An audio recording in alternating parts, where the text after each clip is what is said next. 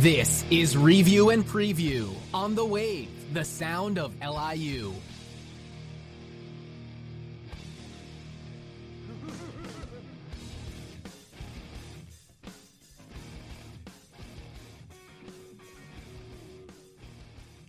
Good evening. Welcome to Review and Preview, folks. I am your host, Tom Scavetta, joined alongside Mike Dawes, Kyle Earhart. Happy birthday. Early birthday. Thank you. Kyle will be turning 23 tomorrow. Kyle Russo joins us again, and welcome back, James Montefusco. I see you rocking your golf polo there. Yes, sir. Quick announcement, our podcast is now available on Google Podcast and Overcast. A couple of new platforms we have been approved for. We are broadcasting this show on The Wave, the new sound of LIU. That's liuwave.org. Shout out Facebook Live as well. We are also broadcasting on there tonight from 8 to 10 p.m. We are on Instagram and Twitter. And follow our podcast, subscribe, give us a thumbs up, anchor.fm/review and preview. Also, our call-in number, questions, thoughts, comments, 516-299-2030. Take part in our live show. All right, guys, so Block A. Tonight, we're going to start with the Mets, and then we'll go to the Yankees, and we'll talk a little bit more baseball, and then gravitate off from there. So let's start with the New York Mets. Currently 10-8, 18 games in. Second place as of last night in the National League East. I would say if you had to guess about through 18 games, this would probably be where you would have the Mets ranked. But bad news. Jacob deGrom just went in for an MRI today for his elbow. He was trying to throw a light toss earlier, and Mickey Callaway said his elbow was barking. Sent to the 10-day, as Mike Dawes would say, DL. Sent to the 10-day injured list, and he will be eligible to return next Friday, April 26th. Guys, deGrom started out 2-0. He was strong. He looked like the reigning CY Young. His last two starts, they've both been rain delayed, keep in mind, but we have not seen the same results on the mound. Let's analyze this. What has gone wrong with deGrom these last two starts? Mike? There was actually rumors on the Twitter sphere that he actually was tipping his pitches. I don't know that to be the case, but with this injury, I think that maybe he was just hurt, because this is very un-deGrom like those last two starts. Not a good showing. James, would you agree? I would. I mean, he's looked off. What was it, earlier this week? I believe they came out with a statement saying he had strep throat, so I think he was going to miss his start. And then now this. Obviously now we know the reason why he's on the IL. But hopefully everything is just either he's just sore and needs a 10-day span off, and he gets right back where he was. Yeah. And it has not been a good week for the Mets. Originally, the deGrom start was supposed to be pushed back to 4/20, April 20th, on Saturday. But now he is out for the next week. He will miss this start. The good news is that Todd Frazier will be back with the team for the next homestand coming up. Jed Lowry's status still unknown at this time. Todd Father, welcome back. I know we won't have another show before he returns, but great news. Is it great news? I think it's great news. I mean, it's great to have another body, but if he starts at third every day, I'm going to be screaming and yelling next week, because that's Jeff McNeil's place, and don't you dare take that, Todd. Yeah. Guys, Kyle Earhart, McNeil has made several diving catches with his glove at third base, but there's been rumors about him platooning in the outfield as well. Where does McNeil belong? Does he belong on the diamond? Yeah, well, he definitely belongs on the diamond, Tom. He's not a natural outfielder, so I don't know. The thing is, the Mets don't have a lot of outfield positions that are hitting right now. I know Nimmo's starting to hit again. Conforto's been great, obviously, all year so far. Lagares, not so much, but I guess Todd Frazier coming back. McNeil, no matter what, will be in the lineup every day, as he deserves to be. It's just the defensive liability now, him in the outfield, could possibly hurt the Mets sometime down the road. And surprisingly, guys, you look up and down the lineup, and right now the lineup doesn't really seem to be the issue. The issue is starting pitching. And this week is a prime example of what has gone wrong with the Mets so far these last couple of games. Vargas, I believe this was Wednesday night, I want to say, or I think Vargas pitched, no, Wheeler pitched Wednesday, but Vargas' last start, he went a third of an inning, guys. 3 walks. This was last Saturday, actually, pardon me. A third of an inning, 3 walks, 4 earned runs in this 11-7 loss to the Braves. And he was relieved by Corey Oswalt. But, guys, Vargas, why do I start with him? He's on the mound tonight. Surprisingly, he's 1-0 with a 14 ERA. So, despite the early season struggles, the Mets have elected to keep this man in the rotation. And now, with the calling for Dallas Keuchel growing louder and louder by the minute, Vargas is the number 4 starter for this next week. This Vargas start was awful. And then Corey Oswalt in relief, nearly just as bad. 5 walks in 3 2/3. Come on. James, talk to me, man. I mean, what's going on with this pitching? I mean, this is the same script to the same book, just a new chapter. Yeah, it's disgusting. I mean, I just don't know what to say about this pitching. Vargas, yes, he had a great second half last season. Everybody thought, all right, maybe that will carry over. Obviously not. He looks completely lost. I mean, I don't know if you saw some of the locker room press conferences. Yeah. Oh, yeah. I was like, he just looked lost talking to everybody. Then the bullpen comes in. You'd think they got guys that would pick up, use the long man like Zalman or Lugo. Yeah. But they elect to bring in somebody else that lets up, 5 walks, you said? And I'm like, how? Like, either something's not, I don't know what to say. I'm speechless because it's like, is something's not clicking with them or what? Not excellent work, James. Listen, Vargas isn't doing excellent work. Look, things got worse. Sunday, DeGrom, the rain delay again. DeGrom gave up 3 runs, 5 hits, 4 walks, and 5 innings against the Braves. He struck out 9 batters. In terms of that standpoint, the start was good. But other than that, the start was not good. I don't know what's going on lately, but I think we speculated if it's the injury. I mean, that's the only thing that adds up here, Mike. It's the only possible reason as to why DeGrom is pitching this way. I mean, I totally agree. Because, he tied Bob Gibson for most quality starts in a row. That's, Bob Gibson. That's my guy. And for him to tie that record, that is an all-time player. One of the 3 best pitchers of all time. So for him to be that good for over a year, I think, and then should just have 2 just horrendous starts. Like 1, sure, whatever. But 2 in a row, definitely something's up. Yeah. Kyle Russo, hello. I know what the problem is. Well, April's almost over and May's around the corner, so you know what that means, right? April showers bring May flowers. Yeah. No, that means the Mets season is What a close to bad done. guy. This is when it comes to the Hold on, failing. it's not yet. It's June. Well, listen, the worst thing for a pitcher is to have an elbow injury, and we all know what that means. And I don't want to say because I'm a Yankee fan, but I really like DeGrom a lot.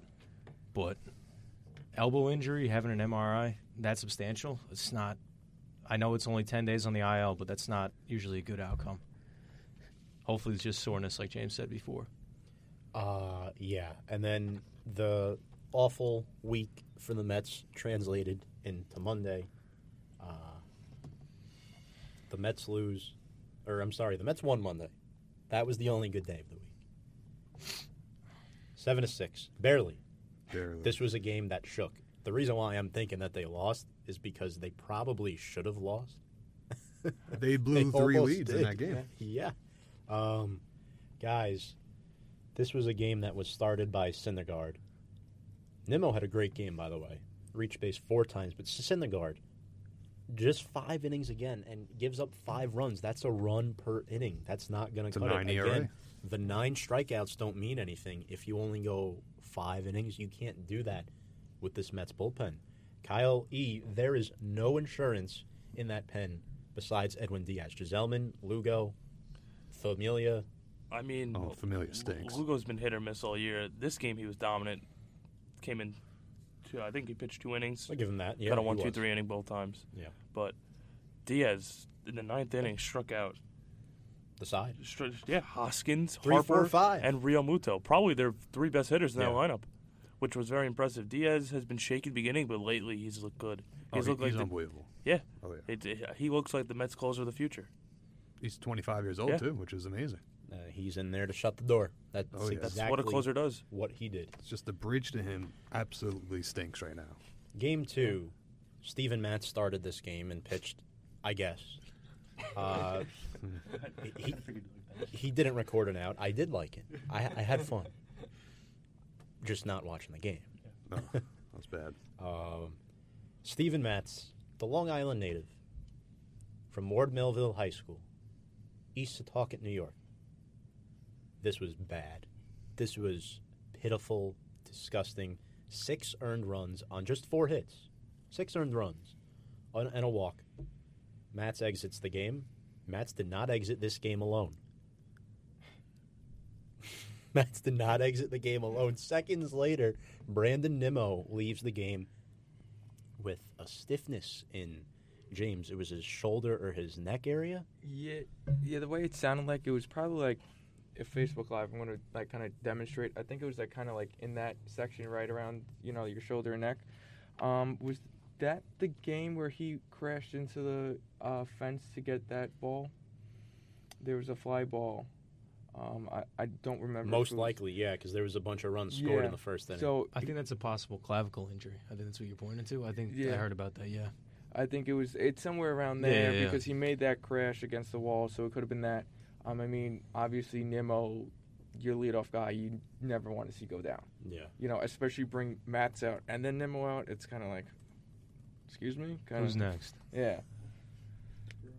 I mean, he gave up 2 3-run home runs in the first inning, Matz. Yeah. Look. That was ugly. Yeah. But I feel like Matz has this at least every season. 1 or 2 games just like Of course, this. just dreadful. Yeah. It was horrible. When you're down by that much in the first inning, that's a problem, guys. I turned the game off. I didn't watch it after that. 10 runs in 1 inning. 10. Like, that's 2 games worth of runs for the Mets. I mean, the over hit in the first inning. Let me correct my stat from earlier. Mets, 6 runs were earned, 8 runs total Nice. for his record, 2 homers. But his ERA is still under 5 somehow after that outing. How is that even possible? And I so think somebody he tell came me, in with under 1. He's actually been pretty good his first 3 outings. Yeah. Besides, obviously, the Philly one. Yeah. He's actually been decent. Like his ERA going to the game was like a 1.32 for Matz. Pretty good start to the year. Then obviously, we all know what happened that game. Yeah, and Drew Gagnon somehow lasted 5 1/3. I mean, they had nobody else. They just called him up, and all right. And they sent him back down a day after. Syracuse, sent them back up now. Yeah, sure. Yeah. That's true. We got to get used. East Coast, West Coast. That's a prime thing. Which I don't get how the Mets had a AAA in Vegas and they lived in. It's just silly. Silly. And you can't walk in runs. That's a big problem too. And the Mets end up losing the rubber game of this series, 3-2. Zach Wheeler did go 7 innings in this game. Just he gave up 3 runs, 5 hits. He had 3 walks, which is a problem. But the offense was there. McNeil and Conforto looked good. The trio of them 2 and Alonso seemed to be bright. And then you add Wilson Ramos to the fray. That's the 4 core on this team for the Mets hitting right now. But our good friend Jacob Rhame has returned to the Major League roster. I cannot stand Jacob Rhame. He looks like a younger version of Tyler Clippard, number 1. And he throws just like him. Just give me nightmares. He used to give me nightmares, but thank goodness he's no longer. I don't even think he's in the MLB anymore. No. So, at this point, Keuchel and Kimbrel are there. At the very least, get 1. I mean, I'm sorry, but the demands are going down. typical supply and demand business here. Come on, Brody. You did it all off season. But will it happen though? Well, he's got to stick to the glue. They don't have any glue. Do you think Kimbrel will demand to close? Because he has no business closing games, especially as soon as he comes back. Especially when a team has Diaz. It's rumored that he just wants a 3-year deal at this point. At this point, he just wants 3 years. Which I don't know if the Mets are willing to do that. That's reasonable. If you want 3 years, maybe 30. They just gave Familia, a 2 or 3? Yeah, they gave him 10 a year for whatever it's 2 or 3. That's a mistake. But well, we'll see. Yeah. Yeah, to be the 8th inning guy, that didn't make sense either. I am not happy that he's back, but he is back. Weekend series starts tonight against the St. Louis Cardinals, a team the Mets opened up the season against last year. Adam Wainwright will be starting for the Cardinals. Oh, man, dude. Every time I hear Adam Wainwright, I just think 2006, Carlos Beltran striking out with the bases loaded. And he's still there. Yeah, he was a closer. I hate the Cardinals, honestly. Well, you look at the Mets lineup tonight, it's not bad. You got McNeil leading off, Alonso in the 2-hole, Cano, Conforto, Ramos, J.D. Davis, Rosario, Lagares, Vargas. Look, we got people shaking their heads down here in the studio. Guys, is this an automatic L? Yes. All but.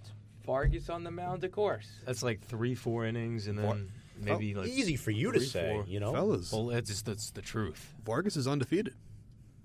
Is he not 1-0? We can't forget that. Can't forget The that. 14 ERA. Listen, Yeah. eventually Vargas is going to have a good start eventually, right?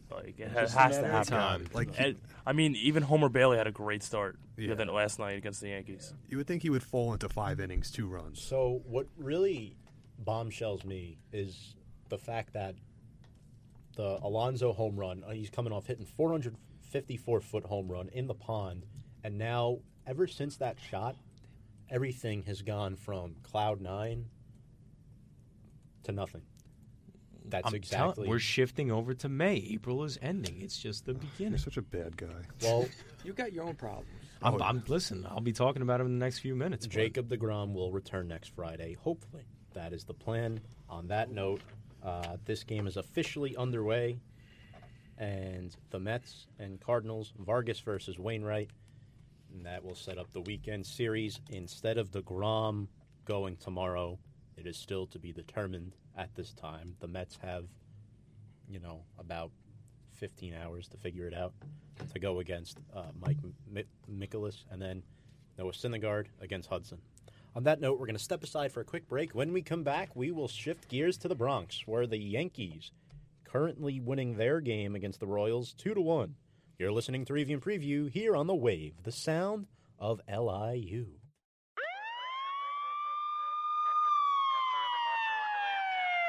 Holler if you hear me!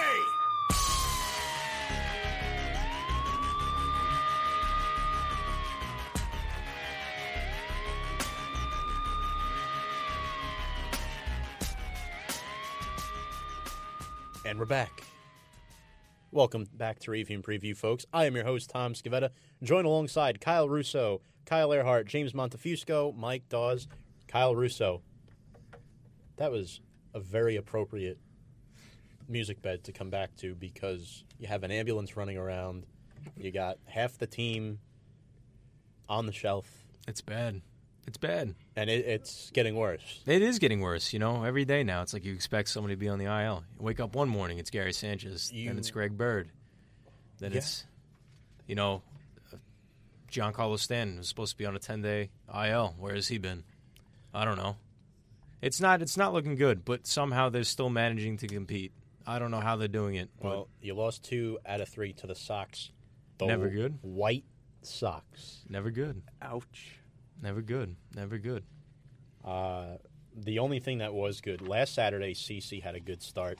He just went 5 innings, gave up just 1 hit, and then the Yankees fans showed up.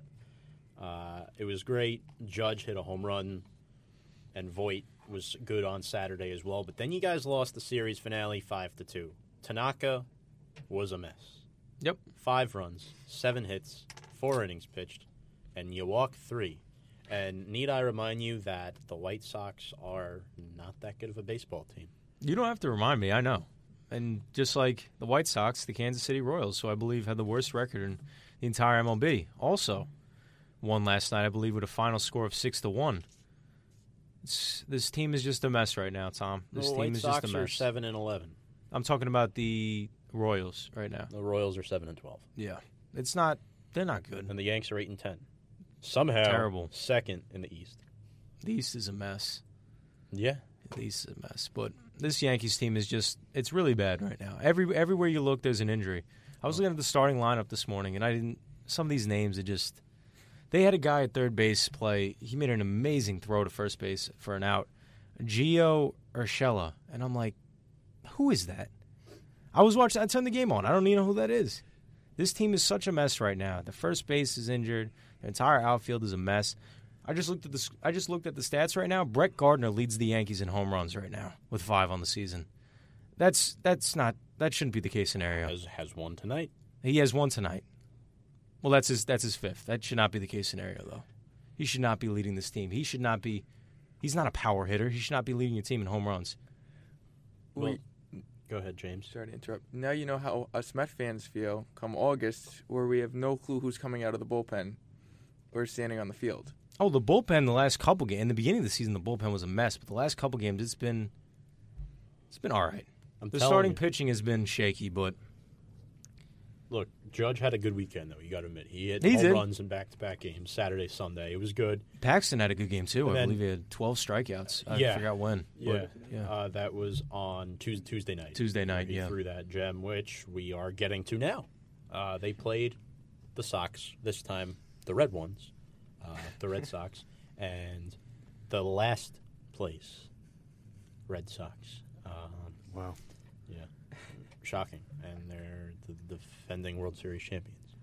Yep. This is crazy. That's why you look at these games and you say, shutout, impressive. 5-3 victory, impressive. But it's against one of the worst teams in the league, if not the worst team in the league. They have just been awful, the Red Sox. The fact that the Red Sox have been as awful as they are is the only reason why the Yankees don't look as bad as they do in the East right now. Just like you said, Tom, they're second in the AL East. Yeah. When any other conference, they'd be one of the first worst teams in the conference.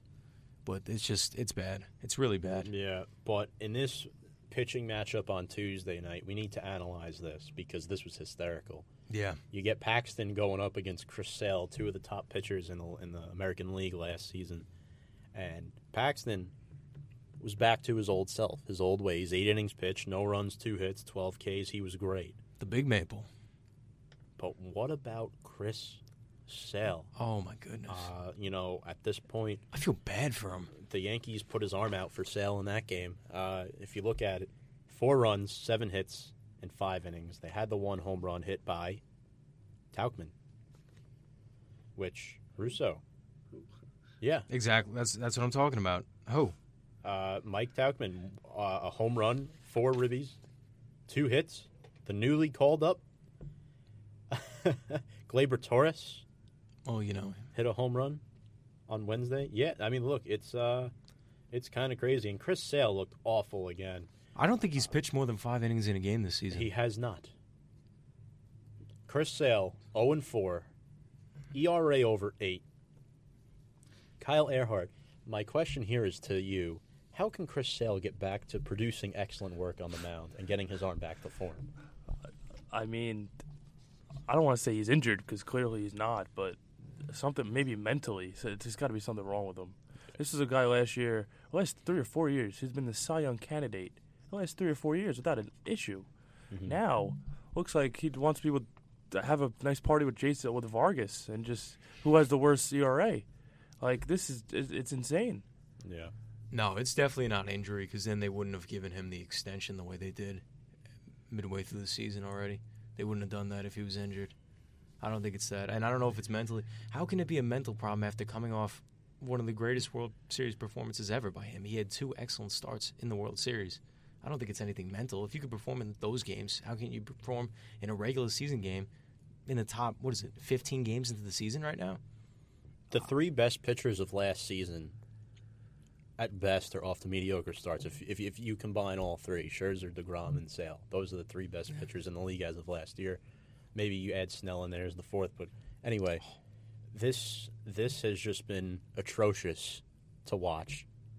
They're combined 3 and 8 right now, which is not good. But let's relax a little bit because you beat the Red Sox on Tuesday 8-0. And you come back and beat them on Wednesday 5-3. J.A. Happ looked okay. He did not look bad at all. 3 runs, 6 hits, and 6 1/3. He did give up the 2 dingers. But Nate Eovaldi had a really good game. Unfortunately, Brazier blew the save. The Yankees come from behind. And that's because of Clint Frazier going 3 for 4 with the bat. And the Brett Gardner granny. I've got to say something. Your 2 best players, 3, DJ LeMahieu, Clint Frazier, and Brett Gardner. Well, behind Judge, of course. Gardner, yeah, I would say Torres over Gardner, but those other 2 that you listed off, DJ LeMahieu and Clint Frazier, they've been excellent. Those are 3 players you didn't like Russo, I think, earlier in the year. Well, Clint Frazier didn't even make the starting day roster. Does Russo like anybody? You didn't like DJ LeMahieu. I didn't like DJ LeMahieu. I didn't like DJ LeMahieu. You weren't a fan of the Luke Voigt trade last year either. Let's be clear about that. No, Luke Voigt, I was 100% on board. I wasn't a fan of trading away Tyler Austin. That was the one trade. And Billy McKinney. I wasn't a fan of that. Here's the problem. That proves my point completely because you were not a fan of so many trades. I forgot which one you actually approved. So you don't like half your team, virtually, is what you're saying. I don't like the fact that the Yankees traded away young talent. They traded away Brandon Drury, who the Yankees would have had 3 years control of, who would have been a solid second baseman, shortstop, which we need right now. He's playing well. And Billy McKinney in that trade to the Blue Jays for J.A. Happ. And J.A. Happ has proven that he's a decent starter. The reason why you got rid of Drury because you have Didi. And at that time, you didn't think Didi would be hurt. To add Andujar and Torres. Yeah. On the right side. It's unlucky that Didi got hurt. Yeah. But would you rather have Drury or a healthy Didi? Look, a healthy Didi, exactly. 100%. But this is the time to be hurt if you're the Yankees. I mean, there's never a good time to be hurt, but if there's any time in the season, it's now. Yep. Because you're teeing off against Jakob Yunis tonight, and you're up 3-1 in the 5th. So good. Look, I would say you're starting to get back to form, and when these guys come healthy, things will go in the right direction. But I really hope. Let's talk about Thursday. Last night, you lose to the Royals, 6-1. Domingo Germán, who has been your best pitcher so far this season, heading into last night, came into this game 3-0, 1.38 earned run average. He finally lost. Domingo Germán, safe to say, I don't want to say he got blown up because he wasn't awful. He did have the 9 strikeouts, but he did give up 2 home runs. It was against a Royals lineup. Besides Whit Merrifield, Alex Gordon, I really don't know anybody else. Well, of course, Lucas Duda. It's the bullpen. And after Germán came out, after 6 innings pitched, Jonathan Holder comes in, doesn't even pitch a quarter of an inning, and lets up 2 runs. And it wasn't a home run either. Their DH was Lucas Duda. And you lost 6-1. That's a problem. Duda went over 4 with 4 strikeouts. He wore that nice golden sombrero, Mike. So what do you have to say for yourself? I cannot believe that one of the biggest strong suits of this team, the bullpen, is the weakest point of their game right now. I can't believe it. I really can't. Yeah, I mean, Chad Green has been awful. Bird, well, we're talking about the bullpen, but Chad Green. I hated Zach Britton. I don't know why he was signed back. I would have loved to have Robertson instead. I would have liked Zach Britton on the Mets. I don't hear me complaining. Honestly, over Robertson? I would have wanted Robertson back over Zach Britton. I would take either. But not saying this Yankee stuff is funny, but it's awfully hilarious. I think comical is a good word. So comical. Like, I'm having a grand old time watching them. I think what else is comical is the fact that they're saying Sanchez can return Sunday, which even if he does, he's probably going to hit the way he did last year when he comes back. Because now he's had time off. Oh, why would you say that? The amount of errors he makes at catcher. Why would you say that? He had a decent start to the season so far. He's having a nice game, nice start of the year for himself. Defensively, he has not been hitting. Defensively, he can't. He's one of the worst catchers in the league. But offensively, that's their weak point right now. They're struggling. They're struggling to score runs. That's the problem. It's ironic. They Because can't get on base either. It's ironic because the Mets don't have trouble scoring runs, really. It's just their pitching. The Their Yankees pitching have is just terrible. a lot of trouble scoring runs, and they have a better, you would think, on paper, a better lineup than the Mets do. I know injuries. Oh, maybe not at this point. Oh, yeah. James, Yes. at this time, we need your win predictions for the Mets and the Yankees. All right. I'll go with the Yankees first since we're on that segment. I am going to go with them cracking 100. 100 flat. What? See, even as comical as it is, you still can't deny the fact that they're still going to have 100 wins. No, I could certainly deny that fact. And then They're not winning 100 games. No way. for the Mets, I'm going to go with 89. Oof. Do the Mets make the playoffs with 89 wins? It's going to be tight, but I think they just squeeze in a wild card spot. Let's just remember, Kyle E. has them getting in with 84 wins. Well, that doesn't work. I think 89 will get them in. Will they get 89? No. I don't think so. They won't. Not with Atlanta and Philly in the same. Same chance as the Yankees getting 100 wins, which is no chance. Look, saying. I'm saying, look, I am a very pessimistic Mets fan. However, Alonso, McNeil, these were hitters we didn't have at this time last year. We had an awful Conforto. Our best hitter was a kid who we just called up at the end of last season in Brandon Nimmo. Mm-hmm. Now we have Cano, who's going to come out of that slump course. eventually. He's still hitting under 200.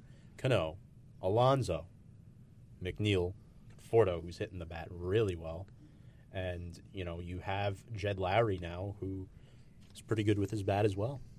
But I get it. There's something always that goes wrong every single year, no matter what it is, which leads me to think that the Mets, even if they win 89 games, it's not going to come clean. On that note, we're going to step aside for another quick break, and when we come back, we will talk some MLB news and get to some NHL playoffs. Who's in? Who's out? Find out next on Review and Preview here on liuwave.org.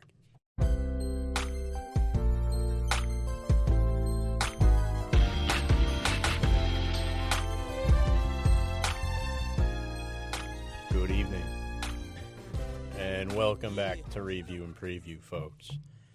I'm your host, Tom Scavetta, joined alongside Kyle Russo, James Montefusco, Kyle Earhart, Mike Dawes. So, we didn't get to talk about Brian Cashman last segment, but we're going to talk about the current GM that used to play for the Yankees his entire career, Derek Jeter. Number two. Guys, this guy has traded away league MVPs, all-stars, silver sluggers, the leading hitter through 3 weeks this season. For Guys, nothing. this is laughable at this point. For nothing. Marcell Ozuna's hit 5 dingers this week for the Cardinals. It's crazy. Christian Yelich, 11 home runs, 28 RBIs. This guy may go back-to-back NL League MVPs. Coming into tonight, hitting .356. Kyle Russo, I want your immediate take on this, right on the spot. As good of a player as Derek Jeter was, is he meant to be in the front office? No, he's not a very smart general manager, owner mind. Really, really not smart. And listen, I'm not going to comment on the Yelich thing because we were just talking about that before. Nobody could have predicted what this kid was going to do, especially the second half of last season was absolutely incredible. The start of this season is absolutely incredible. You knew Ozuna was a great player. You knew Stanton, who won the NL MVP, was a great player. And in those two trades, you look at those two trades, and they got nothing for those guys. I'm not going to comment on the Yelich trade because, again, his value, what it is now compared to what it was, is nowhere near comparable. But for a guy who wants to own a team and make them better, you would think that in return for these MVPs, All-Stars, Silver Sluggers, whatever you want to call them, you would think you would get some compensation, immediate compensation in return, but nothing in year 2 of Derek Jeter's ownership. Nothing. I'll say this. They do have a couple former Mets and Yankees. Starlin Castro, Neil Walker. Yep. Curtis Granderson. Curtis And Granderson. Neil Walker. Curtis Granderson's on Miami now. Yes. This is hysterical. Comical, laughable, whatever you name it. Love it. And 8 of Christian Yelich's 9 home runs going into this week were against the Cardinals, which is also funny because his former teammate is on the Cardinals. But let's talk about who's hot. Kyle Earhart. Christian Yelich is obviously hot. Actually, do you have any comments on this fiasco? I mean, how impressive is it? What he's played the Cardinals probably 6 times already this year, and he's hit 8 home runs against them. Like, that's just insane. Cardinals don't know how to get this guy out. Honestly, the Cardinals don't know how to get this guy out. No, it's bad. But realistically here, so far, the Tampa Bay Rays, best record in baseball, in the American League, I think. Actually, no, it is in baseball, which is crazy because you got Blake Snell, and now you got Tyler Glasnow. Austin Meadows, too, who's been phenomenal. Austin Meadows on my fantasy team. Yandy Diaz is a DH. He's coming up as a guy, too. He's been really good. They've won 8 out of their last 10. Yeah. They've won 7 of their first 10 at home. 14-5 is the current record. 14, the most wins in baseball through 3 weeks. And they've played 19 games. Tonight logs game number 20. And they have a big series against the Red Sox, and they're currently trailing the Red Sox 3-2. But I heard their catcher, Zunino, is on paternity leave. So they had to call up catcher Kyufo and Sadler from AAA. So don't know who either of those guys are to an extent. I've heard of Kyufo, but I think his name is Nick Kyufo. Yeah, he played in AAA Durham for a little bit, but Tampa Bay has been fantastic. I mean, you look at the American League. Glasnow, is he the best pitcher in baseball right now? I say yes. Full-heartedly yes. I think it's Blake Snell. I think it's his teammate. Blake Snell's been phenomenal. You know, granted, he doesn't drop something in the shower on his toe and break his toe and end up on the 10-day IL. But he's the when I read that in the morning, he's on my fantasy team. I read that in the morning. I'm like, you got to be kidding me. Now, what did he drop, you think? Oh, it said like some granite top thing, which I don't understand that, but unbelievable. He's been an unbelievable pitcher. He finished in the top 3, I believe, for Cy Young candidate last year. Yes. Due to his second half hot end, but he's one of the best pitchers in baseball. When he comes back, hopefully he'll stick with that same intensity. But no, Glasnow is definitely up there. That whole Rays pitching lineup is pretty good. You do know Blake Snell won the American League Cy Young last year, right? Yeah. Over Chris Sale. That's who it was. I thought Chris Sale won it. This Yanni Chirinos guy, 3-0. Yeah. Nobody talks about Charlie Morton. Nope. The former Houston Astro. Forgot about that. Mike. He's pitching well. Yeah. He did also get to a very hot start last year and cooled off big time, but you know, it's a veteran arm for that staff of youngins. And also, like we mentioned, Glasnow and Meadows, that was a Chris Archer trade. Chris Archer, in my opinion, is really not that good. So to get 2 people that are helping you right now is just unbelievable. Meadows leads the team in batting average, home run, and RBIs. And hits. Some food for thought. And breaking news, the Mets are up 2-0. And Nice. Vargas got out of the first inning. Wow. Wow. It's a miracle. Wow. But this guy Musgrove in the National League we got to talk about, too. He's been great. Just talk about Kyle Earhart, Musgrove, and his impact so far, Joe Musgrove, for Pittsburgh. I mean, Pittsburgh this year overall hasn't started off best of foot, I guess you could say. They're also in a tough division with the Brewers and the Cardinals playing really well. Mm-hmm. The Pirates bullpen, I mean, it's okay. Obviously, you have a great arm like Musgrove. Look later in the season, if he keeps it up, it'd be a nice trade prospect for a team like they always do, the Yankees, or teams that are in the hunt, that need an arm. If the Pirates, get some prospects in return. So obviously, if you're the Pirates, you want Musgrove to keep going, right? Well, he actually pitched 1 game out of the bullpen. People don't know that this season. He's only started 3 games, but he's 1-1 with a .81 earned run average. And we saw last year with DeGrom that losses don't mean as much compared to your ERA and strikeout total when you're looking at who are the best pitchers in this game. Yeah, and Joe Musgrove came from Houston. I mean, he used to be a full-time bullpen pitcher in Houston before he had, promoted to starting lineup. And he used to be, honestly, pretty bad. And he figured it out, got a starting job, and now good for him with this success earlier in the season. Now, the one man, James, that we're going to talk about is for the San Diego Padres, their closer, Kirby Yates. Yes. This guy's 32 years old, only 23 career saves, but 9 of them have come this season. And his ERA is fantastic, 17 strikeouts.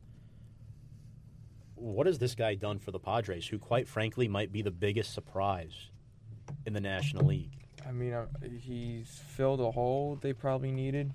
I mean, for him to, you said 32 years old, to come in and do what he's done so far, 9 saves, it's pretty amazing. I mean, some guys in the beginning of the season only have 2 or 3 saves. To be that guy to have at least 9 to 10 saves already, he could be very, what's the word? I'm looking for a word. I can't think of it. Valuable as a member of the team. Yeah. It's a lot of words. I was looking for something more specific, but I'll use that. He'll be valuable for sure, and especially with his 9 saves and only going to go rise, they could even use him as potential trade stock if they ever wanted to, because because if you have 9 saves now, you could have, say, 30, and then God knows what. Well, he's now tied with Shane Green of the Detroit Tigers. Both have 9 saves, which is crazy. Fun fact before we get to our MLB Player of the Week this week. Joey Votto, guys. He's been in the major leagues for a long time, right? Probably. I'd say like a decade. Probably before some of us were in high school. Now he's 35. Us included. Oh. The man is 35 years old, Kyle. That was a joke. Come on, Kyle. It's always me, man. I don't know. With age, it's always me, so I just assume at this point. Votto, a Canadian guy, came to the majors, young kid, and for the first time ever this week, Joey Votto popped up to first base, his own position, for the first time in his career on Wednesday. Joey Votto has logged 6,828 plate appearances throughout his Major League Baseball career. I mean, to never pop out is ridiculous. Hey, Tom, I also have another fun fact to Joey Votto if you want to hear it. Oh, sure. He, on Thursday, has hit a home run in every place in the batting order. First, second, third, fourth, fifth, sixth, seventh, eighth, and even the 9th spot. Probably as a pinch hitter. Yeah. There you go. Another fun. Joey Votto. Ready for this fun fact about Joey Votto? I had fun. Joey Votto, a fun fact about him. His name is Joseph. People don't talk about that. No, I didn't have a fun fact. Yeah, so that was about it. Mike, that was the best one. Thank you. So, on that note, is he your MLB Player of the Week? No. So, should I give mine? Yes. Okay.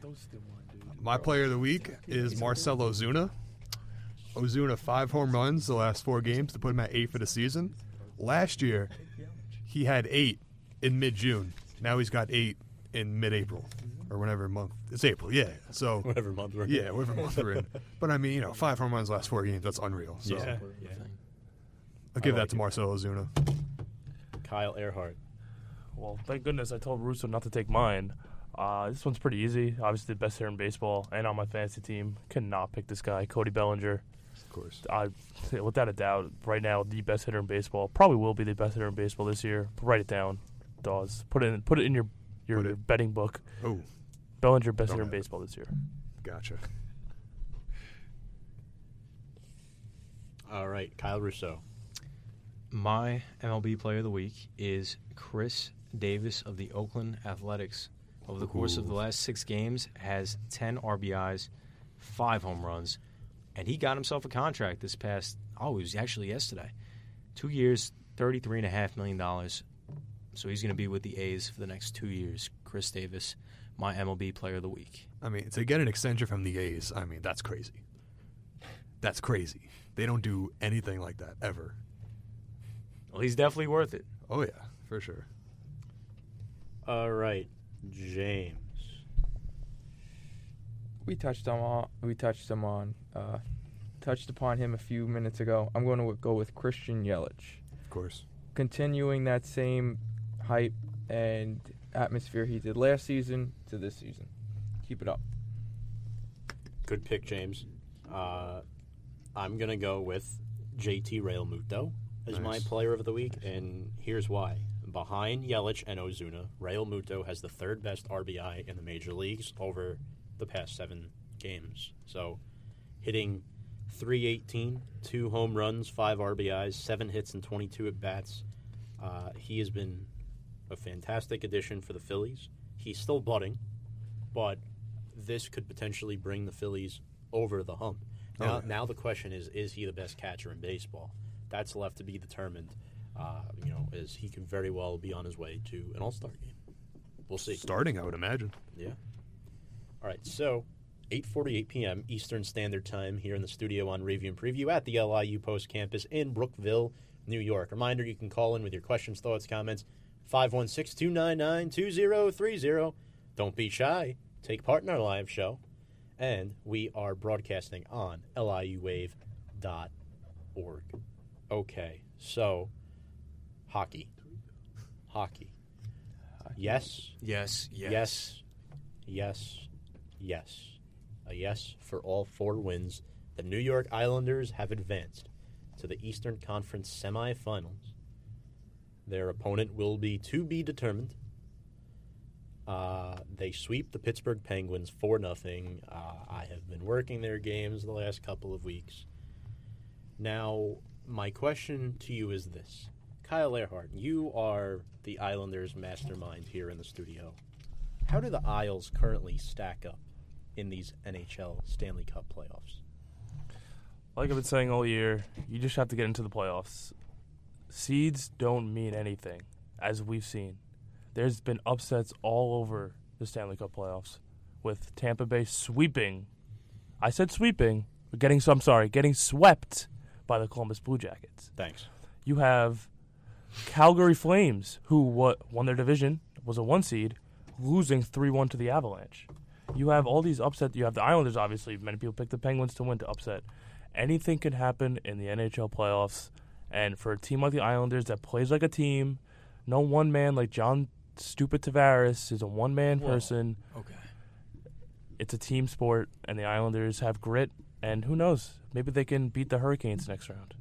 James. Automatic assumption right there. So the Caps ain't making it. Hold on. I was looking forward to James. Breaking news.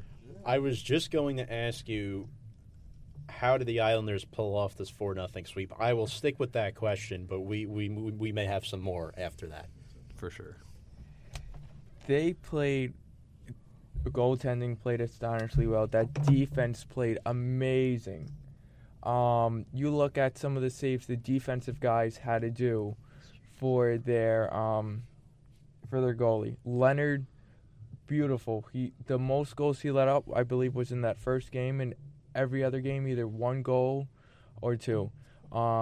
Everybody played as a team. It seemed like a unit that was one. Nobody was barking at each other, it looked like. The best part was everybody was throwing the guys against the board at all times. They weren't taking anything, and that's what you like to see. You like to see that team chemistry to become as one during the playoffs, especially the first round when they played at the Coliseum, and technically only how am I going to say this? The only time this playoffs they'll be at the Coliseum. Right. So they brought that hype after they played their first 2 games at the Coliseum. They brought it with them. And Trotz has been great. And he's been phenomenal. Yeah, phenomenal. He's been like a Bill Belichick guy. He has been. He really has. He's dialed up every play correctly. He needs to keep hitting those right buttons with intensity. They're good on the forecheck. Whoever has the puck, the Islanders just cover. Yeah, like no tomorrow. It's unbelievable because. For us Islanders fans, I can't even tell you the last time I saw a team play like this in general, not just the Islanders, but a team play like this. Now, the only bad news for the Isles, Boychuk will be out for round 2. Yeah, yes. 3 to 4 weeks. 3 to 4 weeks. So that will probably, if the Islanders advance to the Eastern Conference Finals, he'll probably miss that as well. depending depending on how long the series. Yeah. Yeah, because you look at the Capitals series, the Hurricane series is tied up 2-2. So you hope, Yes. you hope that this series goes 7, Oh yeah, you so that definitely. they beat each other up, and whoever comes is dead. And it's like we say in every sport. It's the next man up. Like Thomas Hickey, it's the next man up, and he's played in NHL playoff games before, so he knows what to do, and I think he'll be fine fitting in that role. So you say they're going to play Carolina. I think if I'm Trotz and the Islanders, I want the Capitals. I want my old team. I want to beat them. I want to beat last year's Stanley Cup champions on the road. The thing is, the only thing that scares me about playing Carolina, if they win the next 2 games, they've won 4 in a row. And you know what it says, once you get hot, you get hot. And Carolina's playing with a lot of confidence right now. It's a young team, too. So I would love to play Carolina because we swept them early in the season, but I'd rather not. I don't want to touch the Capitals, man. Because once they get hot, too, no one's beating them. Yeah, They just lost Jordan Martinook, and they lost TJ Oshie, the Capitals, Which is huge. But the Hurricanes, Ovechkin destroyed Svechnikov. Oh my God, I didn't even know he was a teenager. He was 19 years old. He obliterated his face. Oh my God, he had to go to concussion protocol. Well, look, that's what happens. You don't mess with Alexander Ovechkin. Oh my God, He's probably the most physical player in hockey. I mean, Maybe. a crazy Russian, missing many teeth, probably loves vodka. You can't mess with someone like that. You can't. You just can't. Yeah. And he's also protesting the apparently quote-unquote dirty play, according to Yahoo Sports, that led to Oshie's injury. So, we'll see. Tom, you also brought up a good point about depending on who we play next round. Us Islander fans have to look at it as well. They've just played. They're playing, so they got all their momentum. We had some time off. Either we cooled off or we keeping that hype. Also, we're no longer at the barn, the Coliseum. that's huge. We are now back That's at the huge. Barclays Center where it holds 2 times more people, obviously. But with that same intensity, that loudness that you heard over the TV, or if you were there, because I had a few coworkers that were there, and my cousin was there for one of the games, and they said it was insanely loud. Would that be at the Barclays Center? That's what we have to think of. Yes, it'll be on the road the first 2 games, but when we come home, Well, not if we play Carolina. It won't be on the road the first 2 Well, games.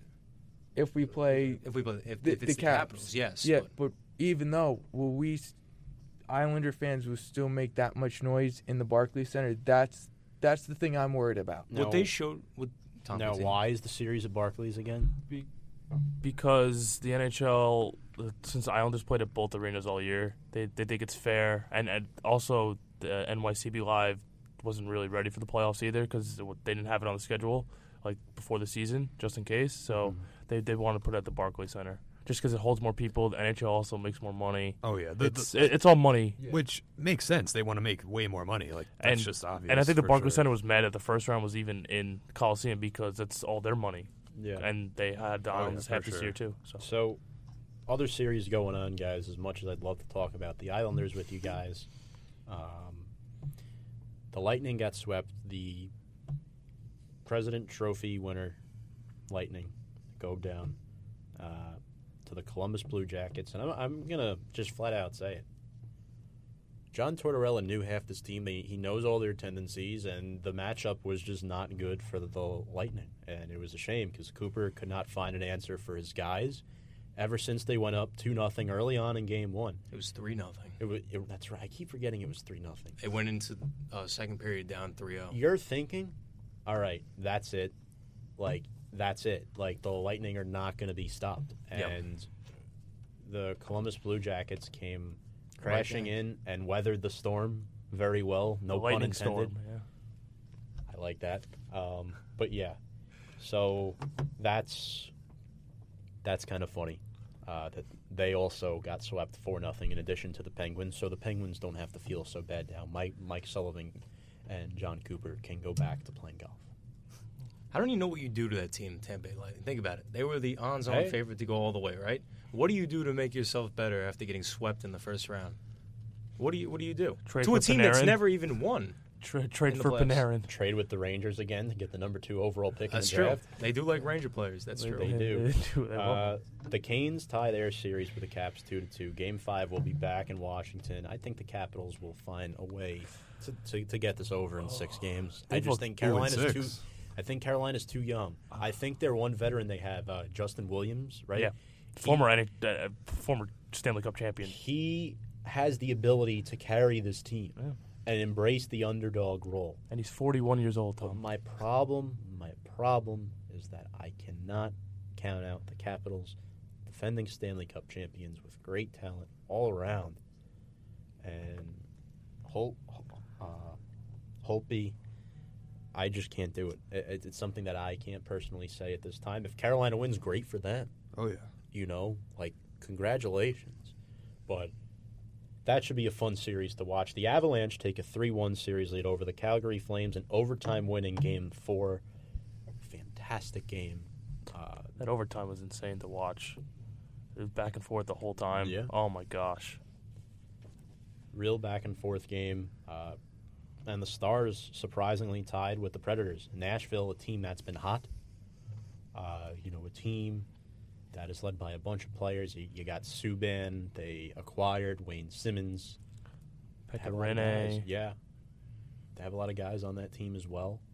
Team that's been to the Stanley Cup a couple Yes. times.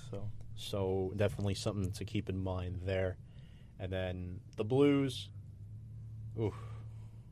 Score with 15 seconds left over Winnipeg. This was just last night. To take a 3-2 series lead going back to St. Louis. And Winnipeg is a team a lot of people picked. Didn't Winnipeg just beat St. Louis Tuesday night in overtime when Kyle Connor scored the game-winning goal in that game?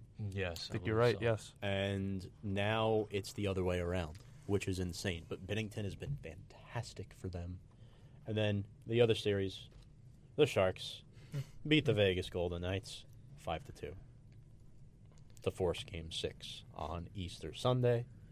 So They also force Tom Scavetta to work Easter Sunday. yeah, but that should be a fun game. I'm actually looking forward to it. Yeah, Vegas should clinch that. I may get at to home, work yeah. my first ever NHL playoff series clincher, which will be a very good experience. Yep. I don't know if there is a time yet to be determined on that game, but we'll actually look that up quick here. Because I know one game has already been announced, but the other two have not been announced yet. I believe the Toronto-Boston game has a time.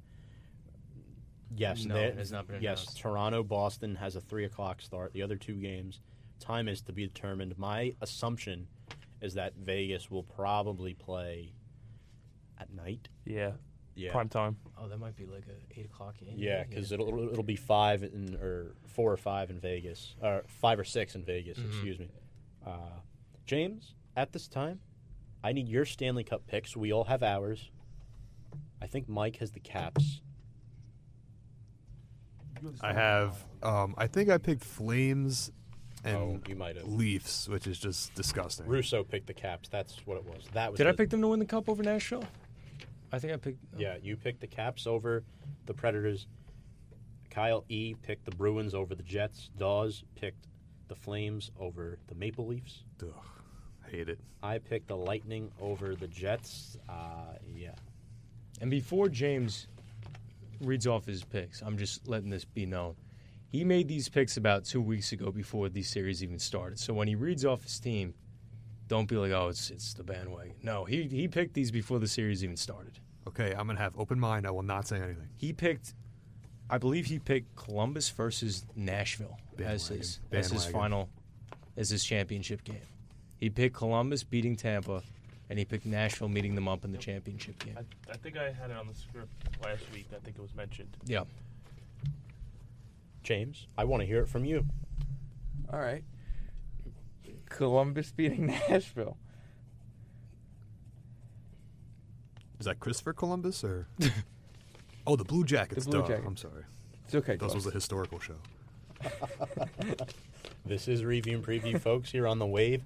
The sound of LIU. We have reached the top of the hour here on the LIU Post Campus. Before we step aside for a quick break, Tiger Woods wins the 2019 Masters. Congratulations. His first major title in over a decade. James supporting Tiger Woods here tonight with the golf apparel. Yep, I am rocking a U.S. Open Shinnecock Hills wellness team shirt. So tennis or golf, yeah. Golf, yep, as part of my internship last year. Listen, 18 months ago, nobody thought he would have won a championship. I believe, if I'm correct, last Sunday morning was the most golf had the highest rating it ever had, which was amazing because, as what I heard in class last year before I graduated, the Tiger effect was real. If you guys watched it, you would see the crowds mostly around every hole Tiger was on. Yeah. He played great. Yes, it's 10 years that he's now won a new Masters or a new Cup. But listen, he's been great. I love it. Bethpage, I believe he's coming to. Yes. And May 13th to 19th, 13th to 16th, if I'm doing that math correctly. And then you got the U.S. Open in Pebble Beach that he's probably heading to. So good opportunities for him to win more. I mean, especially some of the young guys that probably played with him or saw him play on the course has seen him win a championship. And to set the mood here, fellas, got a little Masters music. And this is Jim Nantz on the 15th green. We have Webb Simpson here putting for par. That was my Jim Nantz impression. But, everything you said was all right. Not going to, give you high praise here because, whatever. But Tiger was great. Completely won the tournament. And, it was just an amazing Sunday. On that note, we're going to step aside for a quick break. Mike, why don't you play that again as we go out? You're listening to Review and Preview here on The Wave, the sound of LIU.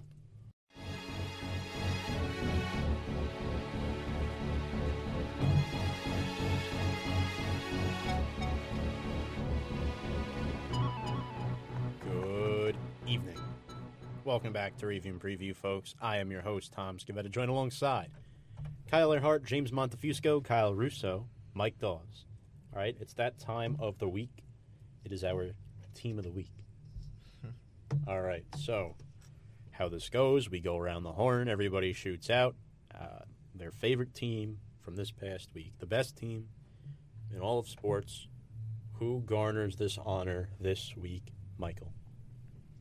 I will start first. I will say this team I am humble about. I am a fan. I've never rooted against them. I will pick the New York Islanders. Yeah, they somehow swept the series. It's unbelievable. But, they did beat up on the Penguins. So I'll give them that. They won every game like 3-2, 3-1. Snooze fest, if you ask me. But, hey, the New York, I'm pretty sure no one else was going to pick them. So, the New York Islanders. Thank you. You're welcome. Kyle Russo, next. I'm going to top that. The Columbus Blue Jackets absolutely obliterating the Tampa Bay Lightning. That's true. I think it's topped. You did take my team, but I think that's a bigger team of the week right there, the Columbus Blue Jackets. Not only sweeping the Tampa Bay Lightning, arguably one of the biggest upsets, if not the biggest upset in NHL playoff history, but their first win in the playoffs of the history of the Columbus Blue Jackets franchise in the playoffs. Thank you. Next, James. I am going to go with Tampa Bay Baseball American League. They are first 14-5 within their division. You thought the Yankees or Boston would have been up there. Nope, Tampa Bay's up there. I'm going with them for the week. I like it. I will go next. Kyle Earhart will go last. There's a reason why. You'll find out in just a moment. My team of the week, man, you took mine, Russo. Those took mine. You took mine. Those took mine. Look, I'm going to go ahead and say it. I'm going to pick the Colorado Avalanche because they have a great broadcasting team, a very appealing broadcasting team, and they have a very fantastic team themselves. The 8th seed in the West, up 3-1 on Calgary. This team is hot, smoking. They know how to win playoff games this season, and I'm really looking forward to see if they can advance to round number 2 and shut the door on Calgary. Kyle Earhart. My team of the week is going to be Paris Saint-Germain, the football club in Paris. Tom's going to talk about here in a couple minutes what happened in Paris this week. But they invited all the firefighters who participated in taking out the fire of the Notre Dame Cathedral to their match on Sunday, all paid, against Monaco. So for me, it's a class act. They're also leading. They're going to put the most money up to try to rebuild this cathedral. Tom will tell us more about it right now. So, an 850-year-old masterpiece built in Paris, France. The process started in the year 1163. The cathedral was finally finished in 1345.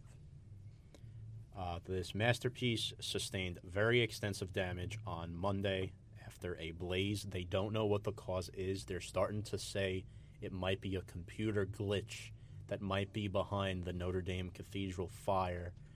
About 40 people have been questioned by investigators, and so far about $1 billion have been pledged to hopefully one day restore this historic landmark. Basically, to take you through this, folks, what happened was the roof was destroyed, the roof fell off, the spire collapsed, basically, and PSG, as Kyle mentioned, has been fundraising to lead French football after the fire.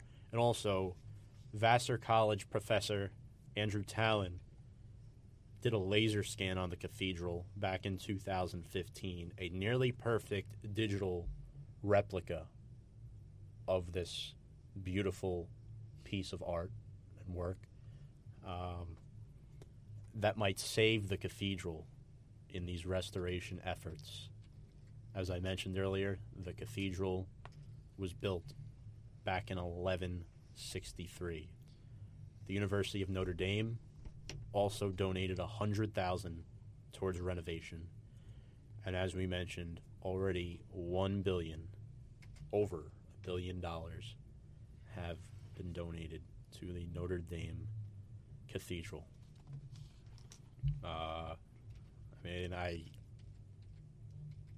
With the heavy heart, open up the floor. I mean, Tom, you really covered everything. I mean, there's really, at this point, I believe I think it was the president of Paris might have stepped up and said, yeah, we'll have it fixed in 5 years, but I don't believe that's true. I think it's going to take at least 10, 15, to be honest with you. I mean, that's just appealing to the ears of, obviously, viewers of art and just lovers of this piece of art, but it's absolutely incredible. And, you know, when something like this first comes out, everybody assumes that this was done on purpose, and you hope and pray to God, knock on wood, that this was not an attack on this piece of historicness, but hopefully it's the case scenario that it was just an accident. But again, it's lucky that people are alive, because this was being under construction at the time that the fire was happening. So very, very fortunate, very lucky that nobody got hurt. At this time, I'm going to do a quick recital here. Notre Dame, our mother, tender, strong, and true.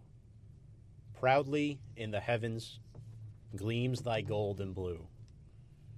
Glory's mantle cloaks thee, golden is thy fame.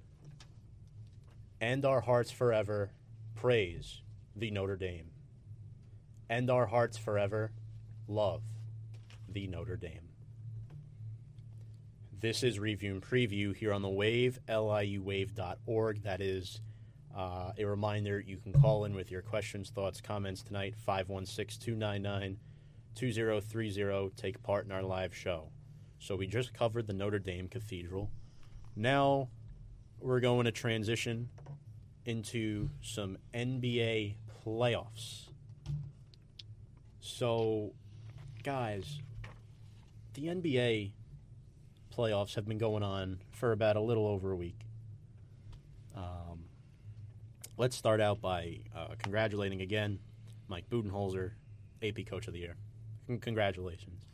Milwaukee Bucks get the number 1 overall seed, and the Bucks look good, even without Malcolm Brogdon, Nikola Mirotic not 100%. They have a 2-0 grip on this series. They're also playing with a lot of grit without these guys. And I know Blake Griffin was out in Game 2, but you really look at other guys that have started to step up. Eric Bledsoe, Brook Lopez, and guys, I mean, I'm going to say it. I know I don't have his jersey on tonight, but usually I'm wearing a Pat Connaughton jersey on the show. This was fantastic what he did on Wednesday night. You know, Giannis had his typical Giannis performance, but then there's Pat Connaughton off the bench for Milwaukee. Yeah, 18 points, 9 rebounds. And he was fantastic, shooting 80% from the field, 2 for 3 from downtown. And he played 30 minutes. He logs the most minutes on their bench. In fact, he played the second most minutes in this game. Thoughts on Pat Connaughton? Somebody has to explain to me how a 6'4" point guard is almost having a double-double, including guard. rebounds. They have him listed as a point guard. But still, 6'4", 9 rebounds in this game, and 4 blocks in this game. As a guy who stands 6'4", logs 30 minutes off the bench, absolutely incredible. Absolutely incredible. Has really stepped up. For this team. And congratulations to the Milwaukee Bucks, because it doesn't look like there's any hope coming from the Detroit Pistons. It really doesn't. But The Pistons, they're getting steamrolled every single game. well, they don't have Blake Griffin. That's their guy. That's their main. I mean, he's the difference from losing from 35. I mean, they're losing 35 every game. It's Well, crazy. he's defense too. As Kyle E. wrote on the script, $7 were in double figures in Game 1. First of all, if you're Detroit defensively, that's a problem. And Luke Kennard has led you in scoring in both games this series. 19 in Game 2. That's also A problem. a problem. Thank you. The Bucks lead this series 2-0. Fun fact, don't look at your script. The Bucks I won't. have a 2-0 series lead for the first time since 2001. Detroit also has 12 straight playoff losses. Yeah. I don't know what's more incredible, or what's more bad. So the Bucks finally It's true. broke that trend. Good for them. Good for them. A lot of people are saying, "Oh, we're not sure if this is going to translate into the playoffs." I understand Detroit is an ideal matchup for them, considering Griffin is out, their best player. But you got to give them credit. They're playing the 5 guys that are against them on the floor, and they're doing a great team job, which is great. And then they'll end up playing the winner of the 4-5 matchup in the East between the Celtics and the Pacers. That game is currently in progress, guys. The Celtics hold a 2-0 lead to this series, and they lead the Pacers in Indiana 49-40 in the second quarter. Guys, I know Marcus Smart is out. Probably out for majority of the playoffs if they make it that far. But, Mike, what are your thoughts on this Celtics team? Jason Tatum, Kyrie Irving. Strong words. Well, before the series, I thought the Pacers would, win a few games, but this does not look like that. But, this Celtics team, it's not all Kyrie Irving. Like you said, Jason Tatum can hold his own. But, I mean, Kyrie is unbelievable. Yeah. He is unbelievable. His handles, I mean, the way he scores, limitless. He's so effortless. He's a great player. Game 1, the score was like a college game, guys. Oh, yeah. The score was 84-74, the final score. I've never seen a score like that in the NBA this year. The leading scorers of that game had 20 points each. Irving and Morris had half the Celtics' points that game. Love it. And then the Celtics win Game 2, 91. Irving was back, 37 points, fantastic. Tatum was good. Now, my question to you guys is this, and this goes out to anybody. Can the Pacers win a game in this series? Maybe Game 4 if this house like whatever. Like, I don't care about this game, but I don't know. I don't think so. No, I don't think so. Without Oladipo, I It's can't gonna see be it. tough. I can't see it. Boston's playing good defense. Tatum's starting to maybe just a playoff player because this guy was horrible in the regular season. Not as good as we thought he was going to be. So maybe Tatum's just a playoff player. Can I be honest with Good. you guys for a second? Completely honest. I am genuinely concerned about Milwaukee in round 2. Oh, I would be. Because Milwaukee playing against Boston, Gordon Hayward, he's starting to play better. And you see it. Even though Smart is out, Boston is good. Boston has a road to the finals. Even with all these injuries, they do. If they get through Milwaukee, they're going to play Toronto, most likely. And Boston has a road. That's the point I'm making here. And you have great... Boston is the veteran team. Right now, they're playing a team with a lot of guys that have not been in the playoffs before. And if they advance to round 2 where they'll play Milwaukee, they'll have the same type of team, except they have a couple of stars. You know what I'm saying? A very young, inexperienced playoff team. Here's the thing, though. When you look at this Milwaukee series combined with the fact of the Boston series, Milwaukee's blowing out Detroit without Detroit's one main star besides, obviously, Andre Drummond, Blake Griffin, and they're beating them by 30-plus points every night. This Boston team, I mean, yeah, you could say they have a lot of great players. They're kind of built like an Indiana team. There's really they got a solid bench, deep bench. But without Victor Oladipo on the team, you would think that Boston would at least be beating them by more than 10 points or at least gotten past 100 points so far in these first 2 games. They haven't been able to break that mark yet, Boston. So for me, I think that Boston is the team to be worrying about, meaning the fact that if they move on, which it looks likely, to play Milwaukee, I don't know how many games that'll go. That might go 5 games, to be honest with you. Milwaukee in favor. I think you got to worry about it both ways. Because you saw last year, you got guys like Aaron Baines, Jaylen Brown, a lot of guys that fly under the radar that will make big plays for you in this series. And do not sleep on Scary Terry. Of course. Because, I understand we're not in the fall Halloween season, but he's still scary.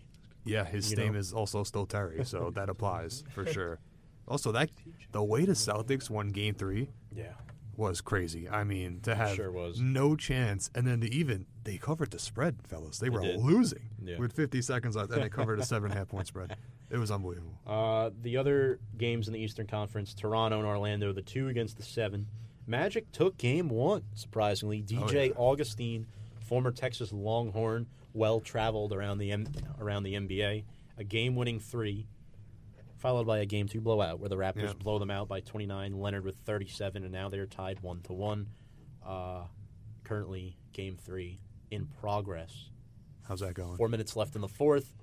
Raptors lead Orlando in Orlando, 92-85. Fun fact, I drove by the Orlando Magic home stadium this summer. Amway Center. Amway Center, yep. Former home of Dwight Howard, Hedo Turkoglu, Jason Richardson, Jameer Nelson, those guys, JJ Redick, Ryan Anderson, all former Magic. Mike Miller. What? Mike Miller. Mike Miller never played for the Magic? I'm pretty sure this might be a freezing cold take. We got the computer system going. I think he was drafted by the Magic. I mean, he might have been drafted by the Magic. Oh, wow, he's right. He played for the Magic 2000 to 2003. It's okay. I'll just edit this part out. No one will hear this. No, it's totally okay because Miller probably barely played. That's also pre-me. Yeah, 2003 was when the NBA started becoming it. But he's 39 years old now, retired. Man, Mike Miller, great Florida Gator. Former teammate of Matt Bonner, by the way. Now he's working with the University of Memphis, I believe, on their basketball team doing something. I know it's him and Penny Hardaway. Miller? Yeah. They're doing something over there. And then the other series, where Brooklyn at? I don't know, because they lost Game 3 to the Sixers last night, and they did not look good. Yes, the Brooklyn Nets make their first playoff appearance since the 2014-15 season, but this Philly front court has proven to be such a factor. Even Embiid out last night, they didn't look good. Yes, the Nets, they shocked Philly, won the first playoff game of the 2019 campaign. They won 111-102. They had 6 Nets were in double figures in that game. However, that did not translate into Game 2, where they gave up 145 points to the Sixers. Guys, the Nets were looking pretty decent in Game 2, but then in the third quarter, they get outscored 51-23. Guys, what happened? Well, first you ask where Brooklyn's at. They're 6 feet deep. They're dead. Done. Whoa. They're done. Also, that third quarter, Kenny Atkinson, the coach, who's been pretty good, he waits till it's 21-1 run to start the third quarter to call a timeout. You would think after the 11-0 run, like the 13-0 run, you'd be like, okay, let's slow this down. 21-1 or something like that. Yeah. And, they scored 53 in the third. I mean, Brooklyn just can't defend a nosebleed. They can't stop anything. Yeah. This team is getting exposed big time. And it feels like the Game 1 loss really made them mad, the Sixers, and now they're going to win in 5. It did. And then you look at Game 3, and last night, you saw a lot of the same crap. Even with Embiid out, this game was dominated by Ben Simmons and J.J. Redick. And also the combination of Greg Monroe, who probably 95% of the American population didn't even know he was on the Sixers until last night because he never dresses. And then he was platooned with Boban. The Sixers just throw whoever in there, and it works. Yeah. Boban's a god. Boban's an instant Boban is something double-double. else. They need to name a song after Boban. Oh, They do. he will be in Space Jam, should be- too. I mean, Bo if they name Bamba. Mo Bamba, But Bo Bojan. Mamba. Ugh, No, that's terrible. yeah. Just someone else create that. Someone with talent. Yeah. Thanks. Someone would tell. You got talent, Tom. Simmons had a triple-double in Game 2. 18 points, 12 assists, 10 rebounds. That really got him going in Game 3, where he had 31 points, 9 assists. Greg Monroe, 9 points, 13 assists. Guys, Tobias Harris had 16 rebounds in this game. Something that really goes unnoticed. And he had 29 points. He's. I think, in my opinion, he's the most underrated player in the entire NBA. Yeah. To be honest with you, he puts up numbers like this, and nobody even recognizes it. Yeah. I would agree with that statement. Yeah. Yeah, no, I would he agree is. with that statement as well. Long Island's very own Tobias Harris. Here's my problem. I thought Philly at the deadline, this was a team that was slapped together, a bunch of superstars, but not, Oh, yeah, but without not a really a doubt. team factor, and they'd run into Brooklyn, a team that's been together all season. Get the point? So now I'm just wondering why last night Karis LeVert and D'Angelo Russell were the only two players that showed up. Because LeVert was making shots from everywhere at one point, but then it just got too much where the Sixers just took over. I think the fact that Embiid was out, usually the Nets play big, and the fact they had to go small last night, I think was a big factor also because Tobias Harris, who the first 2 games of the series was nowhere to be found, Solid can I point. say? Yeah. And Embiid, I played the first 2 games of the series, so in my opinion, like if you're Philly, do you just sit Embiid until like Yeah, until I don't like think you need him, to be yeah, honest with you. like you're not going to need him probably. Maybe Game 5 if it's 2-2, but if it's 3-1 going back to Philly, you don't need him. Honestly, I didn't even think about that, but that's a good idea. Just the series is over. Just Yeah. sit him. I'm sure they'll win without him the next game, but you say they do lose, bring him back for the next game, let's win that one. Yeah. Yeah. What's really killing this Nets team is their 3-point champion, Joe Harris, has not made a Ugh. 3-pointer since Game 1. And that's horrendous. Problem. Also, he was so bad last night, Yeah. or whenever that game was, guarding J.J. Redick. Yep. I mean, oh my goodness. He couldn't get around screens. That was embarrassing. Another thing too, it just doesn't make sense how Brooklyn isn't up 2-1 right now. I mean, it really doesn't make sense. You just got to make a couple shots, and they haven't been able to do it. But moving over to the West, the big news is Boogie is out all postseason, and now guys like Lou Williams, Montrezl Harrell, Danilo Gallinari, they have a shot, a fighting chance to Do win they? another game. Do they though? Oh, yeah, you got me there. Yeah, I say at worst the Warriors have this go to 6 because it's the first Oh, round. yeah. They got to get their footing a little bit. They're without Boogie now. I love the way Bogut's been playing though. He's been a good fill-in, former starter for them. Look, the Warriors handled business in Game 1. Yes, Curry was great, but Game 2, when you're up 73-50 at halftime, Game's over.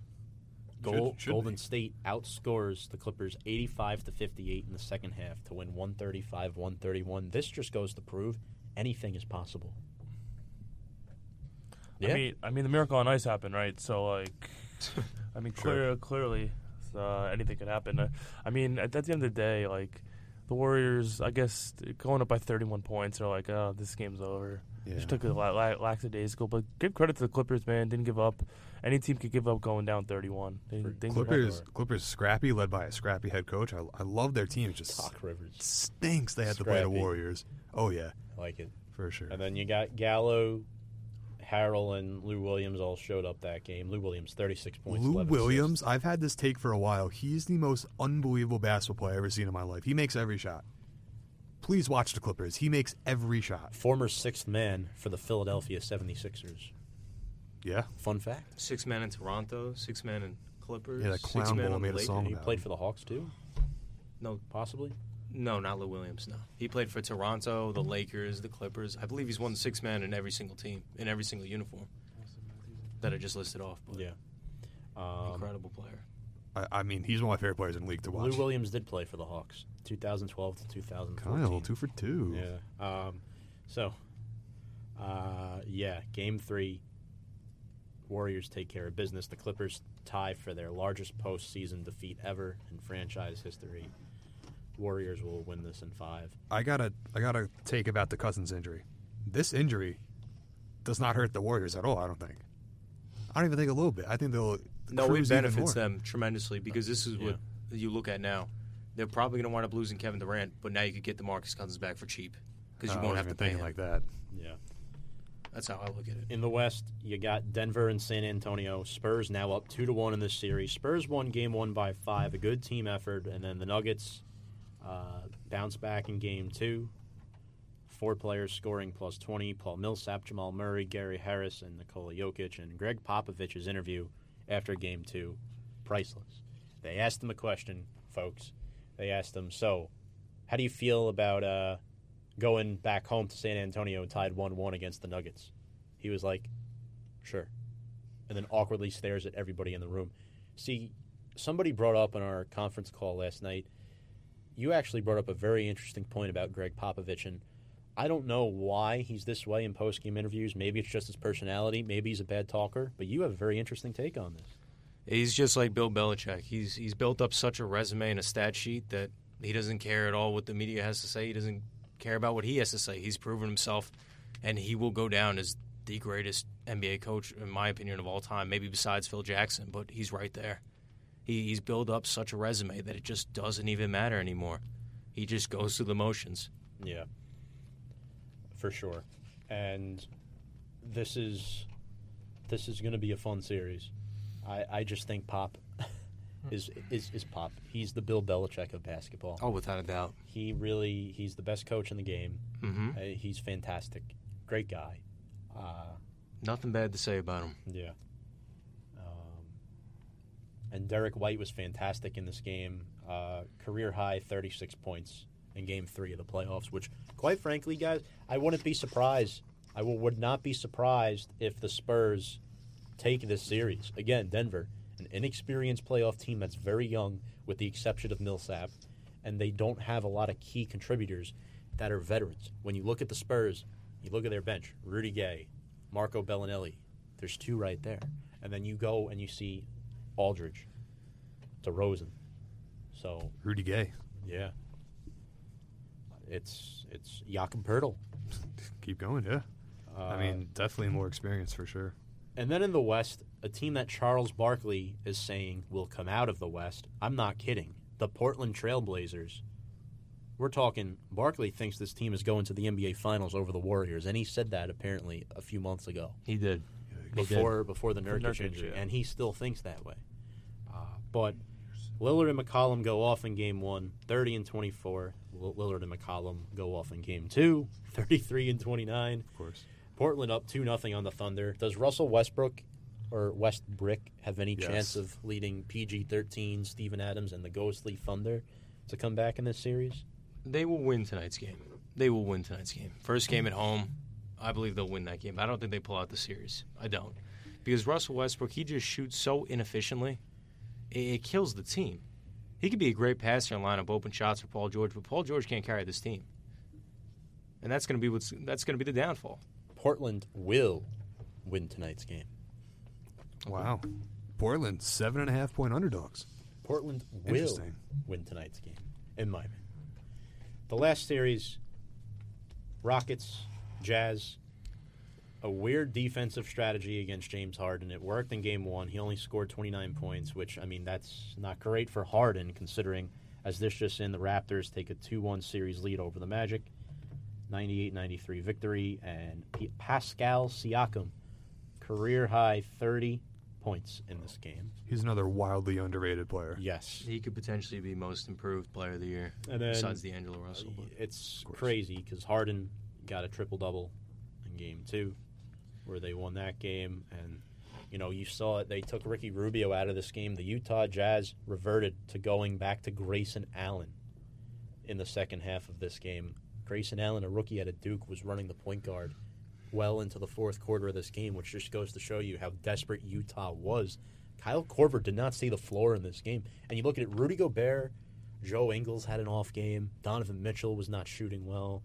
This Utah team, they're running into a great Rockets team. And, guys, Houston and Golden State will meet in round 2. They will. Good. The question now is who meets the winner of that series in the conference finals, because everyone's saying Chris Paul stays healthy, Rockets keep hitting shots, Golden State may be out before the Western Conference Finals. Oh, without and a doubt. It's not impossible. I don't think so. They would have done it last year, too. James, the Warriors have won the NBA championship 3 out of the last 4 years. Is this the year that see ya? Bye? Listen, Round 2? It could be. I mean, if the stars are lined up correctly, I mean, it really could be. I think a lot of people will either be very happy about that, and a lot of people will be pretty upset. I'm sure a lot of people also lose a lot of money on this. Yeah. But listen, if they lose round 2... Stared right at me when he said that. I wouldn't be surprised if you see the ratings go up because the Warriors are out. It's a new team. I wouldn't be surprised either, to be honest with you. I wouldn't want be surprised either. Want a fresh face. Yeah. It's one of those things where it's old after a while. Yeah, exactly.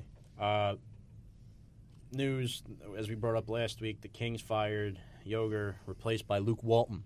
Mike, I like it. Thoughts on Luke Walton? I mean, I like he seems like a player's guy, so I like that move. He said in his press conference, we're going to shoot more threes, which is hilarious because they shot an insane amount of threes last year.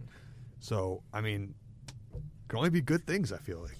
Only 3 job openings that remain are now the Lakers, Cavs, and Grizzlies after that move. So, overall, we say a good signing. I would say good signing because, I mean, honestly, who else are they going to get on top of that? Tyronn Lue, maybe to the Lakers, or will he fall from anxiety again? That was mean. I mean, I'm just saying. Nah, he will be the next Lakers. If you're an NBA coach, you can't. You can't. There's a lot of pressure on you. LeBron James would stress me out too.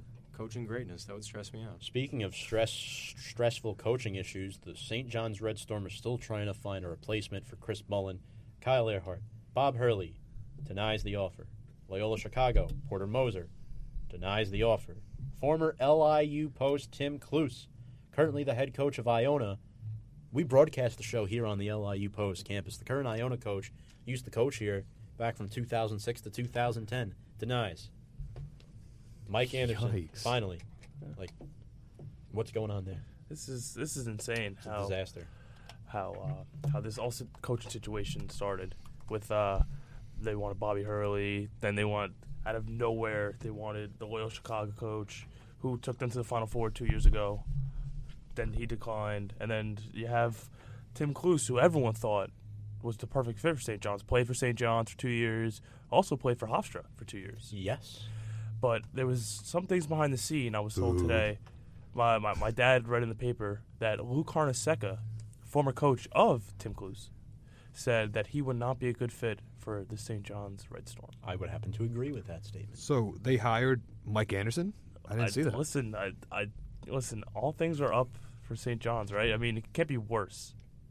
It can't. The only thing that it would be horrible is if they lose 0 games in the Big East this year, and because they're losing everybody. So, I don't know. I actually didn't even hear they hired a coach. I was going to say, look, Rick I mean, you can't blame Chris Mullin for stepping down. He just lost his brother. I mean, a personal loss. And you lost Shamori Pons, Figueroa transferring. Mike Anderson just fired by Arizona a month ago, the former Razorbacks head coach. Some solid points there. The only remaining news to talk about in college basketball, Zion Williamson declares for the NBA draft, along with Virginia's DeAndre Hunter, Kyle Guy, and Ty Jerome. I reluctantly say that because I loved watching those guys play at Virginia, but it means that my Notre Dame will have a little bit less trouble against Virginia, hopefully next season. But shout out to those guys, man. Jerome and Guy have been on that team for 3 years, and DeAndre Hunter, as the leader of that team, what he was able to do this season, him and Tony Bennett are still making headlines. He went from a red shirt to an NBA lottery stud at Virginia. This is fantastic. This is excellent. This is great. Congratulations. Silence. Because, I mean, we know that Virginia's not going to be good next season. Oh no, they're going to be awful. They're going to be really bad. Is this true? I mean, can't they just get some recruits like they always do? Why? Because I'm holding a secret from you guys. Mamadi Diakite declared today. Oh, So they're losing everybody. You know, the guy who hit the game-winning Yep. shot against Purdue to send it to overtime. Yep. Funny hair guy. Yep. Who's left? Redshirt sophomore Michael Huff and sophomore to be next year Clark. Yikes. Yeah, no, that's not good. Ouch. Diakite, Jerome, Guy, Hunter, gone. See what winning a national championship does to you? And Duke just reloaded, getting, Matthew Hurt Number 8 recruit. turns down Kansas, UNC to go to Duke. Love it. Jarrett Culver also declares for Texas Tech. But Matt Hurt, Duke is going to be right back up there next year. Everyone's saying, but no, Duke is going to be good. You got Matthew Hurt. I'm sure they're going to get more freshmen. Oh, without a doubt. But you got Matt Trey Hurt. Jones. Trey Jones coming back. Marcus Bolden, Javin Delorier, Alex O'Connell, Jordan Goldwire, Yep.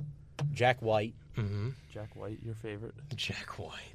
Jack White.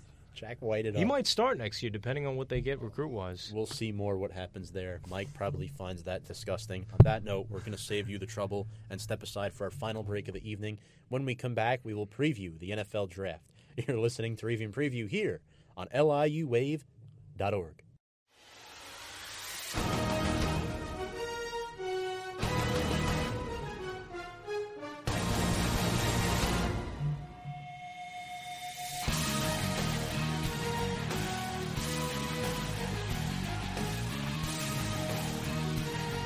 Thursday night, April 25th.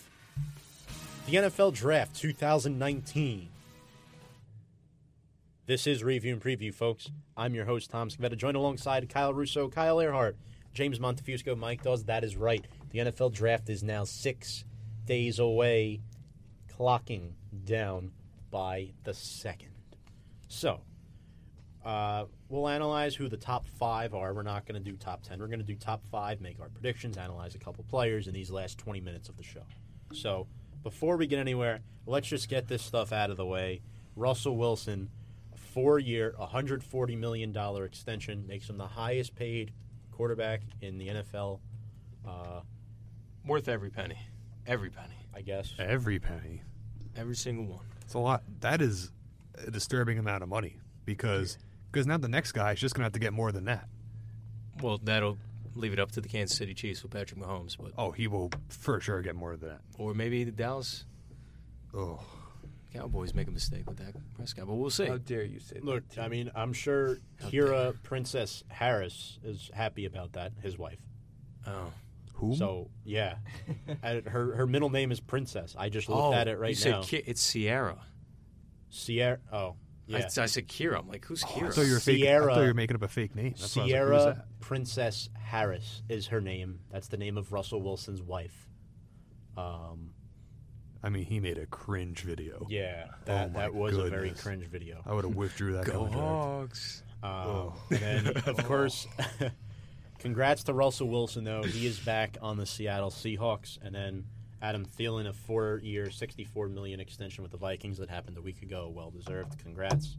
All right, so the NFL Draft is a very defensive-minded draft this season. We'll talk about who the Jets should get first, and I'd like to analyze this. Right now, it seems like the Jets are looking at a couple of guys in particular. It might be Josh Allen. It might be Ed Oliver. It might be Quinnen Williams. Mike, I will start with you. Where do you think the Jets go at number 3, or do they trade out of this spot?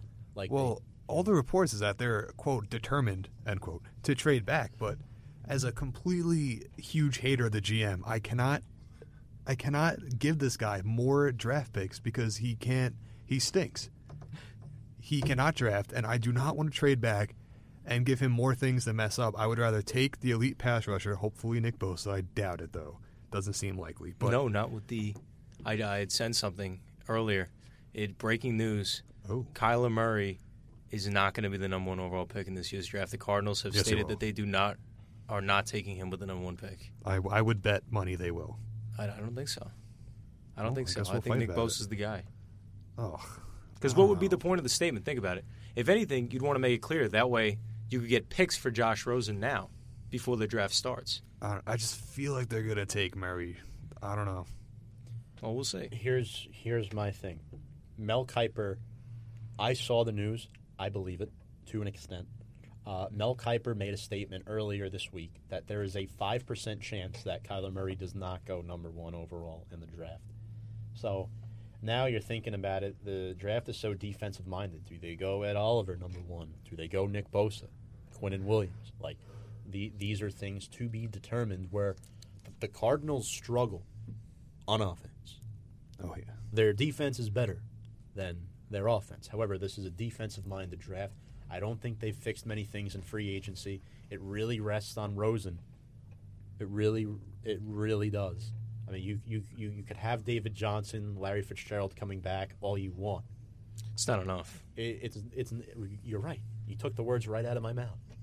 I mean, Josh Rosen was terrible last year. Yeah. I'm not one to give up on him, but it's a whole different regime. I mean, they have no ties to this guy. Right. So back to the Jets, though. Kylie, who do you see the Jets taking at number 3? I think it's going to be Josh Allen, but I want to see if you guys have anything different. I hope it's Josh Allen. I'm with Dawes in the same boat that I really do believe the Jets will trade down. And considering they need an edge pass rusher, I desperately need. And I hear reports that Greg Williams loves Williams out of or Leonard out of Williams out of Alabama. Oh, Quinnen Williams. Quinnen Williams. Yeah. Gotcha. So I don't know.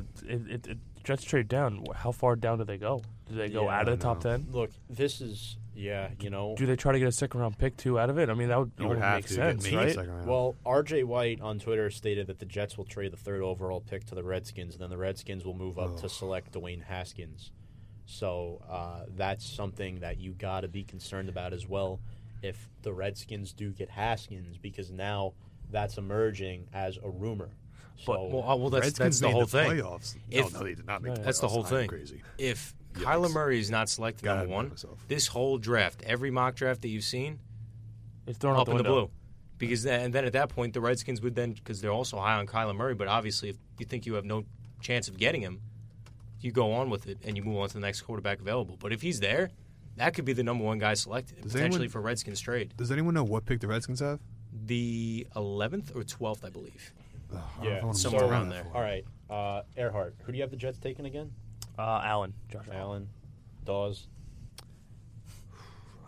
I guess I'd go Josh Allen, but I don't know. I feel like they're going to trade back, which means they're not getting Josh Allen. All right, but so just for Josh Allen. On that note, there are very few offensive prospects in this draft early on. You've got Kyler Murray, Dwayne Haskins, Jonah Williams, DK Metcalf, the wide receiver out of Ole Miss. Yeah, that's right. Eli Manning's alma mater. But other than that, there's really not much. You look at the main products. It's Devin White, Ed Oliver, Rashawn Gray, Montez Sweat, who was just diagnosed with a heart condition, so that might affect his stock. Greedy Williams out of LSU, Clelin Ferrell, Christian Wilkins, both out of Clemson. So what do you guys see the Giants doing at number 6 overall? What do you guys see the Giants doing? I know, Russo, you have the Giants selecting Dwayne Haskins. I believe that it's all a smoke show. I really do. I believe that's what it is. That's what every team looking for a quarterback does. They throw up all this smoke. They talk bad about the guy. How do you know they're looking for a quarterback?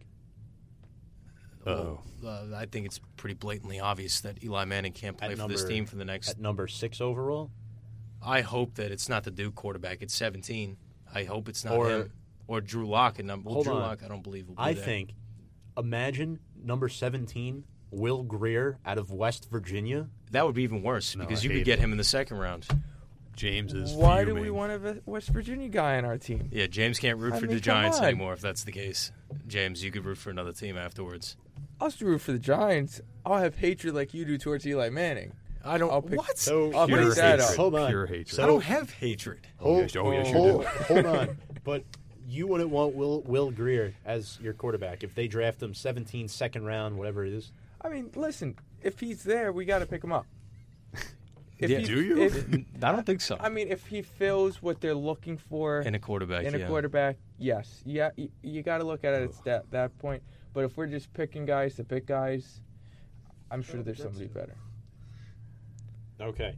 So, who do you have the Giants selecting number 6 overall?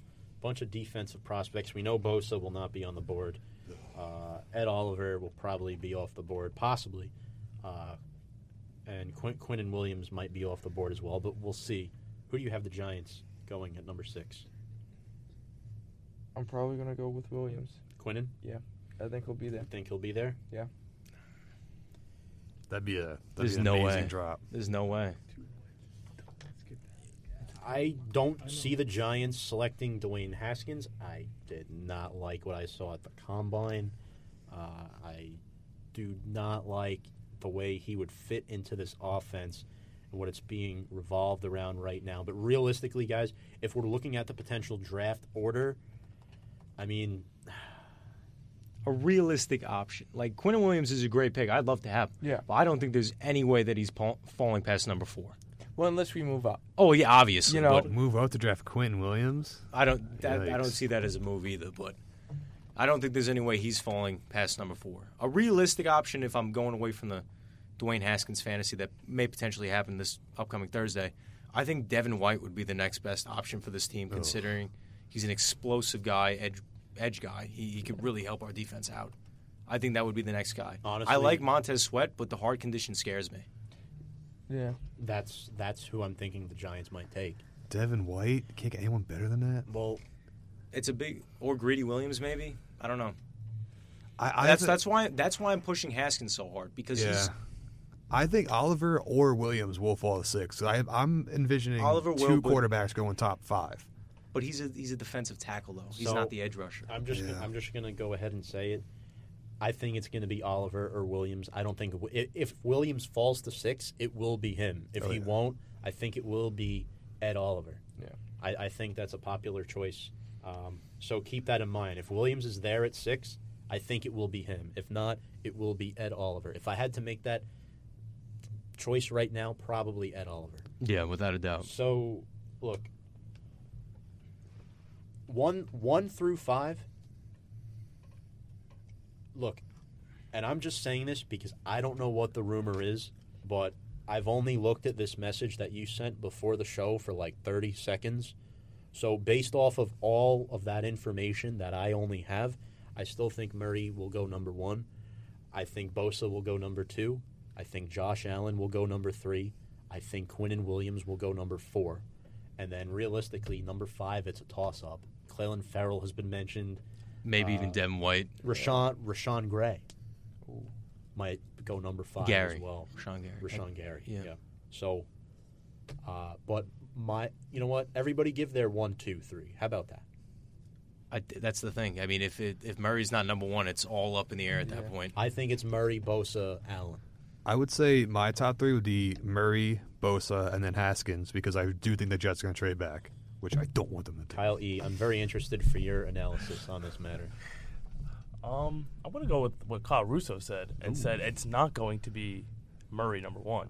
So I think it's going to be Bosa, Allen, and I think the Redskins will trade up to the Jets to get Kyler Murray. Yep. So you think I'm going with if they that. had the choice of any quarterback, they would go Murray over Well, I mean, Haskins? Yes, if I Murray's think they there, would. I think so, yeah. I think Now, they would. this leads me to ask you this: the Cardinals.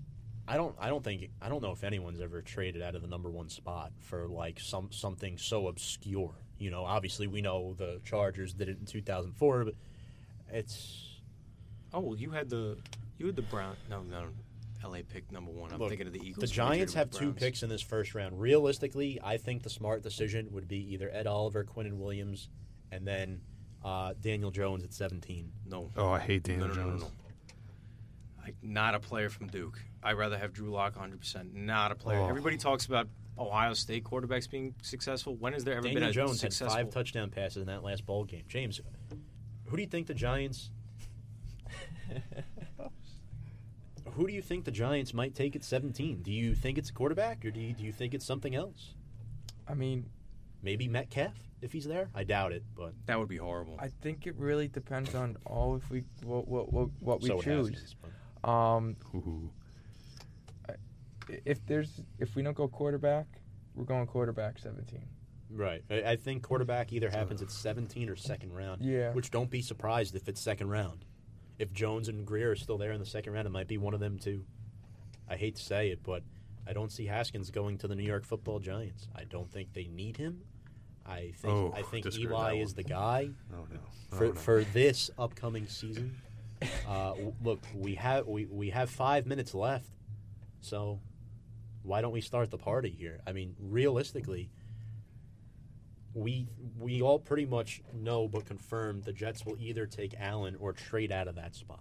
Yeah. But the Giants have Russo, don't the Giants have 12 picks 11. in this year's draft? 11. Actually, no, they have 10 because they had to give a pick back for signing Golden Tate. Right.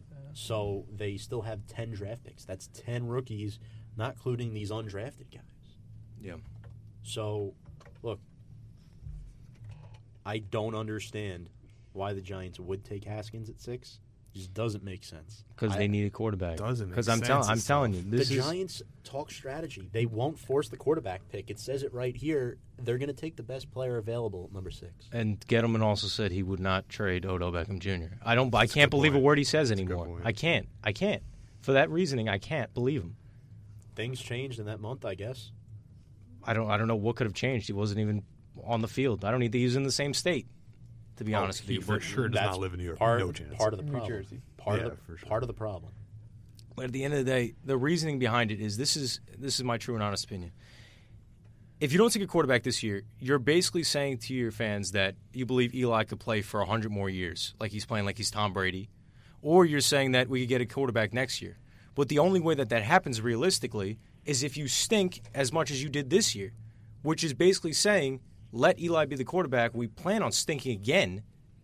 That way we could draft the quarterback next year. Justin Herbert. That's what I'm saying. Is that what you're saying? Justin Herbert, Tua, and the only way you get those guys is if you're picking the top 5, top 8. So the Giants would have to stink again in order to get those guys. The Giants are in win-now mode with these moves that they've made. If you look at it, because I don't know what mode they're in. The team got better the second they traded Odell Beckham Jr. They got rid of that. The team instantly got better.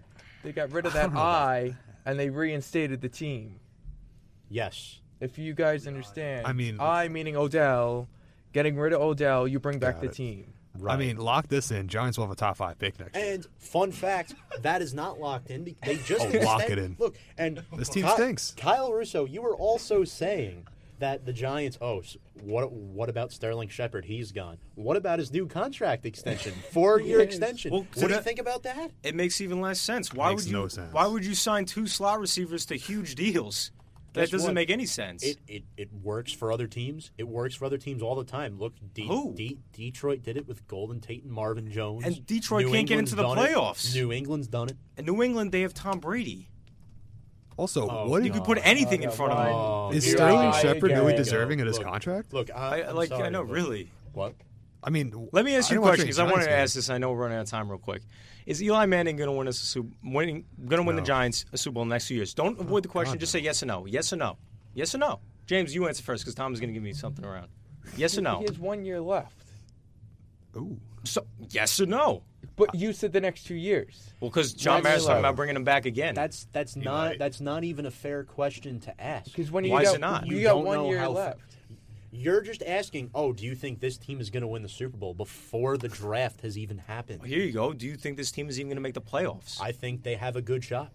They have a good better shot this shot. year, Oh, but they had a worse shot last year. They have a better shot this year than last year because the team has improved from last year. In what way? They lost Because everything defensively, Sterling and they Shepard lost the and top 3 Saquon Barkley receiver. are a year older, and So is Eli. Okay, so what's the point? The What's point is age is gonna kill Eli this is team. now in his second year in Pat Shurmur's offense. He is improving in this offense, and it doesn't matter because now you Maybe have he'll throw stuff, 22 touchdowns. you have stuff in front of him to the point where you won't need to worry as much about that offensive line. You won't need to worry as much. I mean, look, we'll see what happens come next Thursday, but mark my words, if the Giants take Haskins, that's a huge mistake. Oh, That's a couldn't disagree huge more. mistake. I think Haskins going to be a baller. That's not I biased at know. all. It's like he throws Big 50 quarterback. touchdowns, sets an all-time Huge. record. 5,000 yards. Couldn't be any more accurate in the combine. Strong, big, athletic, but it's a bad pick. I'm not doubting his skills and his talent. I just don't like what I see him in the Giants system. Oh, it's all lined up for perfection. New Because- Jersey kid, loved the New York Giants, looked up to him, wants to play for him. It's the perfect scenario. He already did the same thing that Saquon Barkley did last season, 2 weeks before the draft. He's wearing a Giants hoodie. It's going to happen. It's going to happen. And if Look, it doesn't, there's a lot of guys that want to play for the Giants. Is there? I don't think. I mean, For their franchise. I don't think so. I haven't seen any other team walking around with a Green Bay thing. Guys, I haven't seen it. We're out of time, but we'll see what happens next Thursday. I still stand strong by my opinion that they won't take a quarterback. Russo thinks they will. James thinks they won't at number 6, but we'll see what happens, and let's see where the Jets fall into place as well. On that note, on behalf of Kyle Earhart, happy birthday, James Montefusco, Mike Dawes, Kyle Russo, I'm Tom Scavetta, wishing you all a happy holidays and a great weekend. We'll be back next week. You've been listening to Review and Preview here on LIUWave.org.